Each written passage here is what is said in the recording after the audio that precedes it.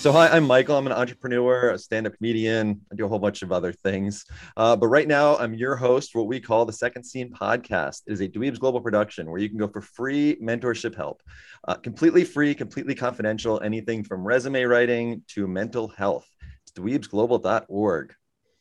So I'm here today with James, and I didn't ask him how to pronounce his last name, Munton. Oh, spot on. You got it right first time. Well done. Sweet. So James is a professional magician, having performed for over 20 years, including at the White House and online for celebrities. James is also an expert on cons, scams, identity theft, and children's online safety. And lastly, he's pretty damn funny. I was watching some of your magic earlier today, so Thank you. it's almost it gets magic is almost a stand-up act. Well, what I like to say is that if the magic is rubbish, then I'm a comedian. And if you don't laugh at my jokes, then I'm a magician. So I'm kind of covered both ways. Yeah. Did you do stand-up to prepare for the magic, or did you just realize while you were doing magic? It's funny. I have a friend who does improvisational comedy. He has like an improv group. And I went to sit.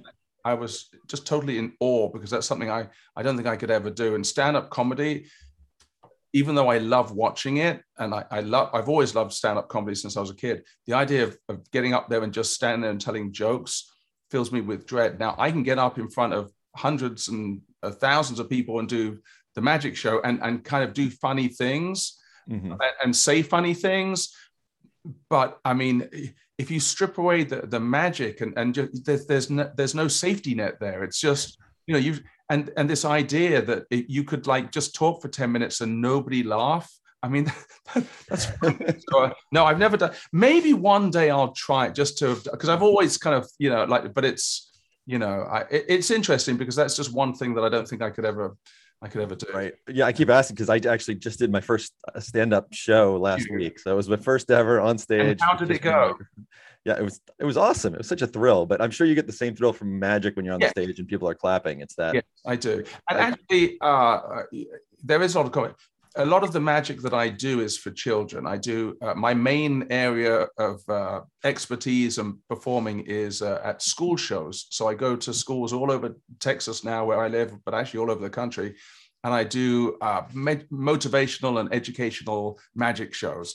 And it's very interesting because I've always thought that elementary school age children are quite similar to drunk adults in many ways. Like there's no filter. They'll just say what they're thinking. Oftentimes they'll be stumbling around in the hallway. They don't look where they're going. They look like little drunk people walking around. And if they don't like something, they'll just tell you. So it's a very honest audience. Yeah.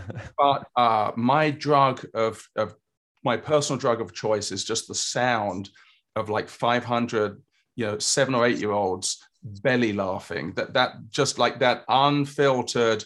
They think they're fun. They're just they don't yet have that coolness where they kind of have that. They just let it out, and it's just the best sound ever. And yes, you're right. As I'm driving home after a show from a school, and you still have that ringing of 500 little laughter kids laughing in your ears. It's the best feeling. So oh yeah. So when did you start doing magic? When I was about 9 or 10 years old. I don't think I'd ever really seen a birthday party magician, I certainly don't think I'd ever had a magician come to my school. There were a couple of, because I grew up in England, there were a couple of TV magicians that I'd obviously seen. But really, my first kind of exposure to sleight of hand was I went on a school field trip, I guess you call it, to the British Museum. So a bunch of us were put on a school bus and we dropped off at the museum. And while my classmates were taken on a tour of the museum and went in and saw all the stuff in there, I snuck out on my own. And because what I'd noticed was on the street, there was a guy with a cardboard box turned over, and he had 3 playing cards, and he was moving them around, and he had a bunch of tourists try and guess which one was the ace. And I saw the 3-card Monty being done in action. And what was amazing was I knew, I was 9 years old, but I knew he was cheating. I just knew it because like it wasn't where you thought it was going to be. But I saw these other adults losing all this money to him. And I thought, this man is a genius. He stood here for 5 minutes. He's just made more money than I've ever seen in my life. And so I wanted to learn more about it. So what I would do is And back at that time, 9, 10-year-olds would jump on the bus and the train and go around London with our friends. You know, it wasn't these days. I mean, you know, you're a 16-year-old, you don't let them out the house. But back then we did that kind of stuff. Right. Yeah, I would go down at the weekends and kind of watch the guys and figure out where they were and where they would ply their trade. And so my first kind of exposure to all of this magic was the kind of other side of the magic coin, which was the cheating and the scams. Right. And then what happened was, after a while of doing this and going, you know, following these guys around, they would maybe show me a card trick at the end of their session, and they saw I was just a kid, so they would check. And then my mum actually found out what I was doing with and who I was spending my time with, and she wasn't very happy about it. But she was quite clever, because she got hold of a local magician who did, you know, birthday party shows, and he gave me some magic lessons, and so he taught me how to do some cards. So kind of steered me into a more honest and so I've always used kind of the knowledge of sleight of hand and magic for entertainment purposes. But there's also that other side where it's obviously used to deceive people for, you know, financial gain. So I've always kept an interest in that side of things as well, but from an academic point of view rather than actually doing it. Got you. I know it reminds me like Penn and Teller. I know they're constantly feverishly against scams and how people use mind games. And in fact, the great Harry Houdini, over 100 years ago, one of the things we've just had Halloween. One of the he died on Halloween, actually. One of the things he was very involved with was exposing these fake psychics. At that time, during that age, it was very popular for people to have these seances where they would sit around a big table and the lady would say, I'm getting messages from a Don in the next life. And then but it was a complete scam, and they would take advantage of people who just lost their loved ones and built them for all sorts of money. But he would go in disguise to these seances. And while everyone was like holding hands, he'd be kind of watching and seeing how, and then he would stand up and say, I'm Harry Houdini and I know what you're doing. And so he'd try and put them all out of business. So there's a long history. And then, of course, fast forward, there was the amazing Randy, who for many years, I don't know if you've ever heard of him, he had his $1 million Randy challenge that if you could actually prove any of these psychic phenomena, he would give you $1 million, and no one ever won it. So there's been a long line of people magicians who've wanted to expose people using these tricks basically to deceive people. Right. Amazing Randy. There's a documentary on him that I love. I think it's amazing what he did and what he dedicated his life to, essentially. Yeah, really. So then fast forward, so I was a magician doing magic shows for several years, and then I wanted to do more kind of speaking events and services.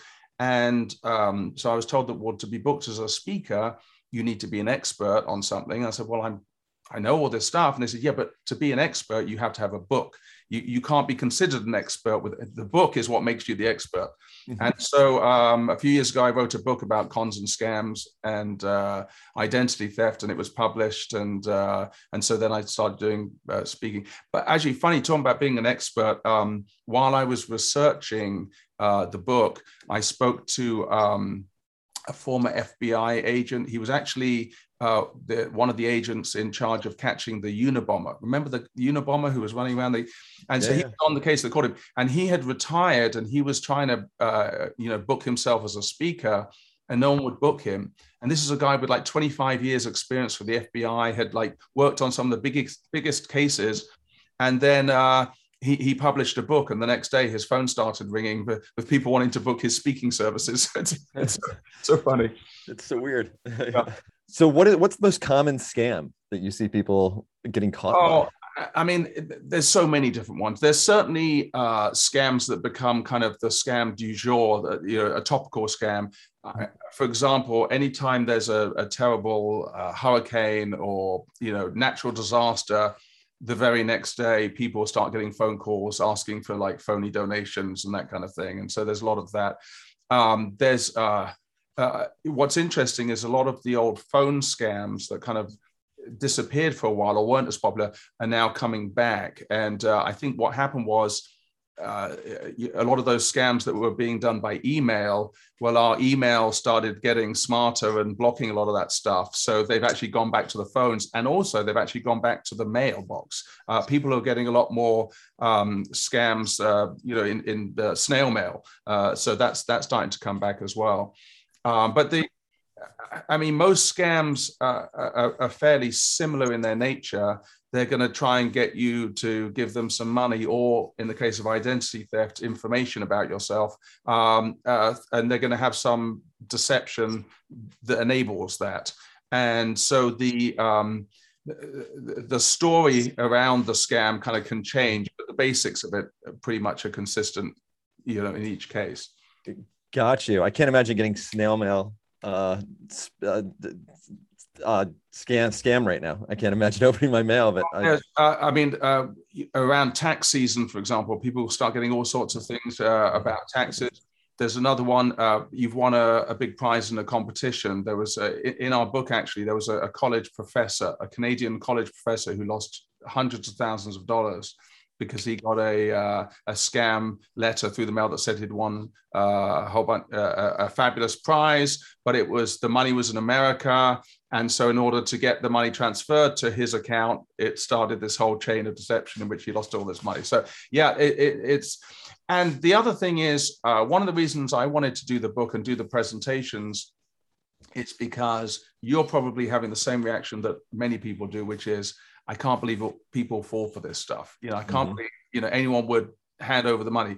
But these con artists are very good in the same way that when you go to see Penn and Teller do their magic show, they trick you, they fool you. You're watching them so closely and you still can't figure out how it's done.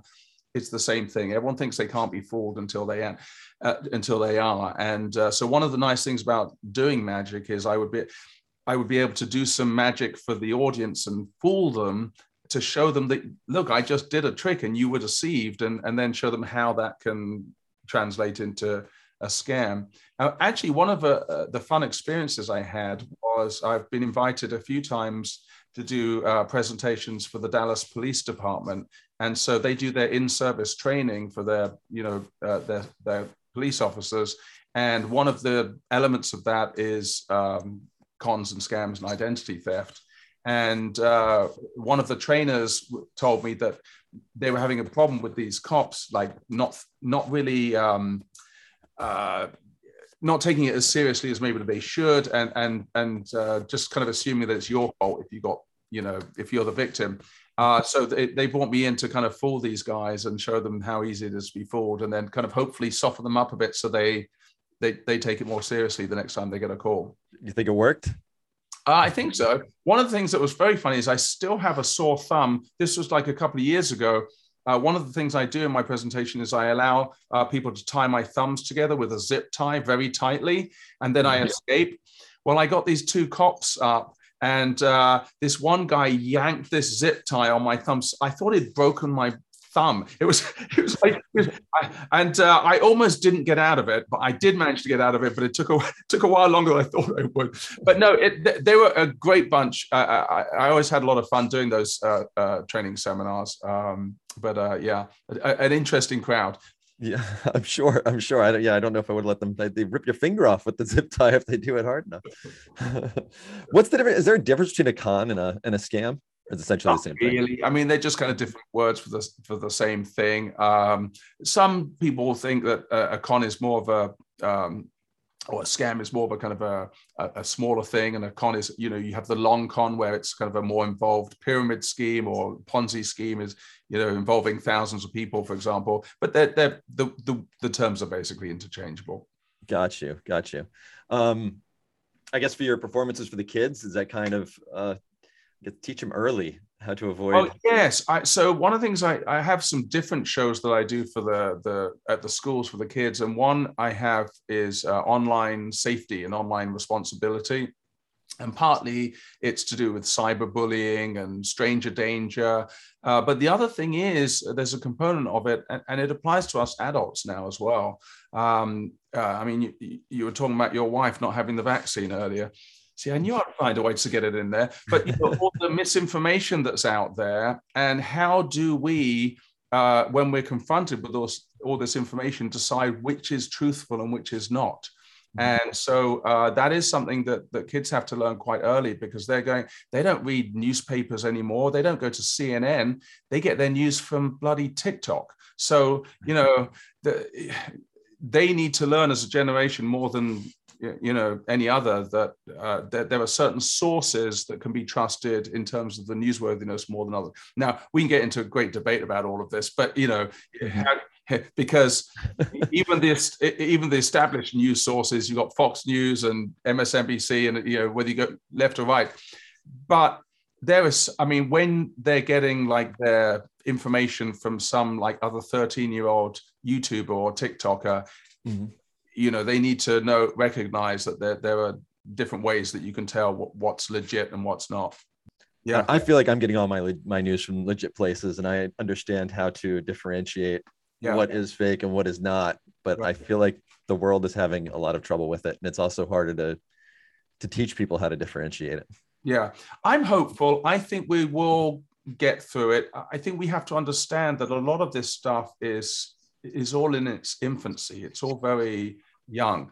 And so I think that ultimately we'll find ways to, fix the misinformation issue without necessarily impinging on free speech. Because one of the great things about the situation we have now is, look, you and I are talking on a podcast. We can put this information out there. Anyone can listen to it. The barriers to entry are very low in terms of people getting their voice heard. But what that means is everyone can have their voice heard, even the voices that maybe shouldn't be heard. So, but I think we'll find a way. I think we will find a way of getting there. And I think also we human beings will develop better ways of judging the worthiness and the truthfulness of the information we're receiving. I hope you're right. I really do. I'm an optimist. Yeah, I'm in the middle somewhere. I do have 12 and 10-year-old boys. Any advice for how I can protect them? Because they're getting online a lot now. Yeah. Well, so one of the things that I say to parents is, oftentimes parents say, do you have any advice for tracking software so I can see what they're doing online and I can read their messages? And I have a teenage daughter myself. You as a parent do not have enough hours in the day to read through all the text messages that are ding, ding, ding. You simply can't follow them around on the web. And in a way that our parents didn't expect to kind of follow us around or listen to every conversation we had. But as parents, I think what we need to do is to open lines of communication with our kids as much as possible, because ultimately the information they need to hear is nothing new. It's the same things that our parents, would ask us, the same questions. Who are you? I'm going out, Mum. Where are you going? Who are you going to be with? What time are you going to be back home? Simple questions like that parents need to ask their kids when they're going out on the internet. So even though your son's sitting in his bedroom, he's talking to people out there. He's interacting with people. So where are you going? What games are you playing? Where are you going on the internet? What methods are you using to chat with your friend? Who are these people you're chatting with? Do you know them in the real world as well as online, or are they just online people? And if you've never met this person before, then you have to have your kind of warning barriers up a little higher, and don't disclose information about yourself because this is a stranger danger, right? We don't know who this person is, even that you've been, and you don't even know how old this person is. I mean, we all hear stories about people, pretending to be, kids and they're really adults. But the other thing is now kids they know that, playing games with older adults, and they don't necessarily have the street smarts that we developed. And our job as parents is to teach them these things. And the only way you do that is by talking about things. And I tell you, now we're able to go back to restaurants again, and it reminds me of something that I find terribly sad. Is you go into a restaurant and you look over at the table of a family that's maybe their one time they got together that week. Everyone's got these busy schedules, and so they go out to dinner and they're sitting around that table. And what do you see? They're all on their phones. The kids on their iPad. Dad's looking at. They're not talking with each other. They're not interacting. So it's put the phones down for an hour, have dinner together, and have some conversations and chat with each other. And I do think that through talking with your kids, you'll learn as much about their world as they learn. They need to learn about ours. Right. It makes a lot of sense. Yeah. When we don't allow games or anything at the tables when we play Rummy 500. We play a little card game with each other, or chess. But then we talk. It gets you talking about the day and everything else while you're doing it. So what's funny, Michael? I did a parents presentation at a school. So I'd done a presentation for the kids earlier, and then in the evening I came back and did a talk for the parents. And at the end, one of the mums said what happened. They last summer they went on a family vacation. They'd rented like a cabin in the woods somewhere, and when they got there, to their horror, they discovered that there was no Wi-Fi, that they had no internet connection, and they couldn't get any cell phone reception. And the kids were like, "Well, we're going to have to go back home then. Obviously, we can't stay here for a week with no internet." Well, they said, "No, we're going to stay here." And so she said the first 24 hours were horrible. Like the kids were like miserable and moody. But then day 2, they discovered a whole stack of board games on a shelf. So they pulled those out. There were some jigsaw puzzles. They went for walks, and they had a technology-free week in the woods. And she said when they were driving home, the kids were like, "We want to do this again next year." They loved it. So it's very interesting. We kind of think that everyone's addicted to this technology. I was another interesting that goes with this. I was actually talking to a doctor not long ago, and he is a doctor who runs a substance abuse clinic. And so his patients come in because they're addicted to heroin and crack and alcoholics. And the very first thing they do on day 1 is they take away their technology, their phones, and they confiscate them. And he said, what's interesting is the withdrawal symptoms of removing technology from someone, especially a young person, a teenager, are very similar to the withdrawal symptoms when you don't let an alcoholic have a beer or a drug addict have a drug. They get anger, they start pleading with you, they lie to you, they do all these things just because you took their phone away. And any parent listening to this who's taken a phone away from their kid knows what I'm talking about. Oh, yeah. But the good news is this. He said 24 hours, like they're still hooked to all the other drugs and shit that's in their system. But that technology addiction is gone in 24 hours. So this thing of 24 hours seems to be, if you can get through a 24-hour period with no phone, it's going to be okay for another week or so. Okay. Maybe I'll pretend. I don't know where we'd go if we didn't have cell reception. Maybe I'll pretend we don't. Yeah, I'll disable it somehow. It's so tricky at home. Now I'm going to this conversation, but it's so tricky at home. Yeah. Because for them to be social and for them to be able to talk to their friends, and right. they need almost to play the games or to get online or to do that stuff just for the social life aspect of it, because all their friends do it. Yeah, but you know what's interesting? What COVID has taught us is that for some kids, they're okay doing that. I mean, some kids are okay just being on their own in a bedroom and just talking to their friends virtually. But most kids, they need the face-to-face. They need the physical interaction. They need the groups. They need the one-to-ones. They need all of that. And I think we're going to be dealing with the kind of the psychological effects of the COVID with our teenagers for a while, because a lot of them they were so miserable. And I know from my own daughter's experience, how important it was for her to get back to school and to have that opportunity to have face-to-face. So again, as my optimism, as we were talking earlier, I think we're also going to get to a point where, our technology becomes healthier, that, that we learn to find that balance in the same way that, like, I like a beer or a glass of wine with dinner, but I'm not a raging alcoholic. You know what I mean? We find a way. Now there are some people that can't do that. One beer is going to end up being 10, and beer's not for you, my friend. But I think with most of us, we are getting to the point where technology, we can put it down for a while, and we can recognize when we're getting those feelings that I've got to go for a walk. I've got to get some fresh air, and so I think we'll get there. Right. Well, again, I like the positivity. So we will. So just to finish up with your magic, how was it over COVID? What did you end up doing? Well, actually, it was good, Michael. I was very fortunate that quite quickly I figured out a way to do my shows virtually. And so I did a lot of Zoom shows. And then I also did a lot of like pre-recorded video shows for the schools where I put together basically it looked like a Zoom show, but I'm doing my whole show like this. And then they would buy the video version of that. But the Zoom shows, at first I hated them because it's all the reasons we hate Zoom meetings, as you know, all the technical difficulties and everything.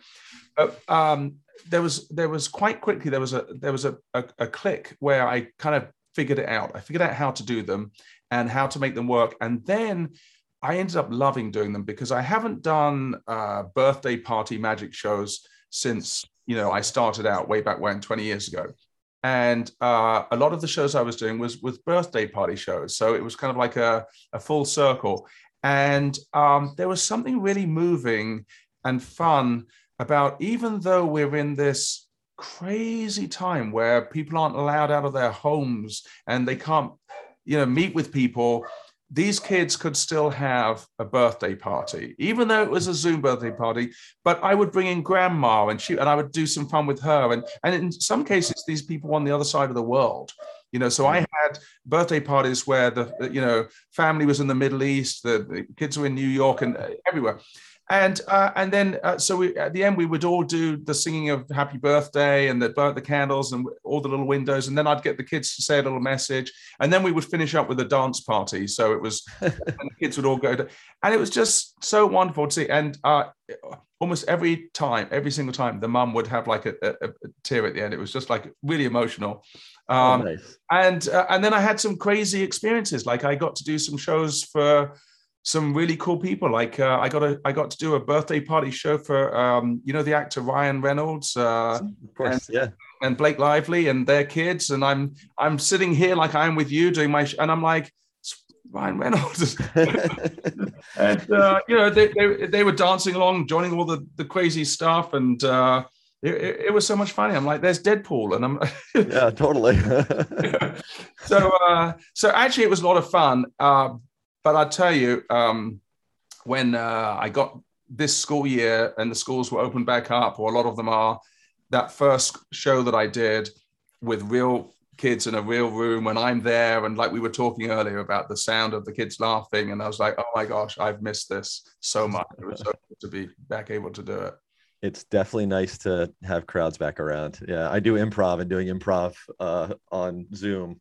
Yeah, we never figured that out. Yeah. Well, and that's the other thing. You got to like mute everybody, otherwise it's crazy. So you deliver your zinger, and it's like just there's no look at the laughter.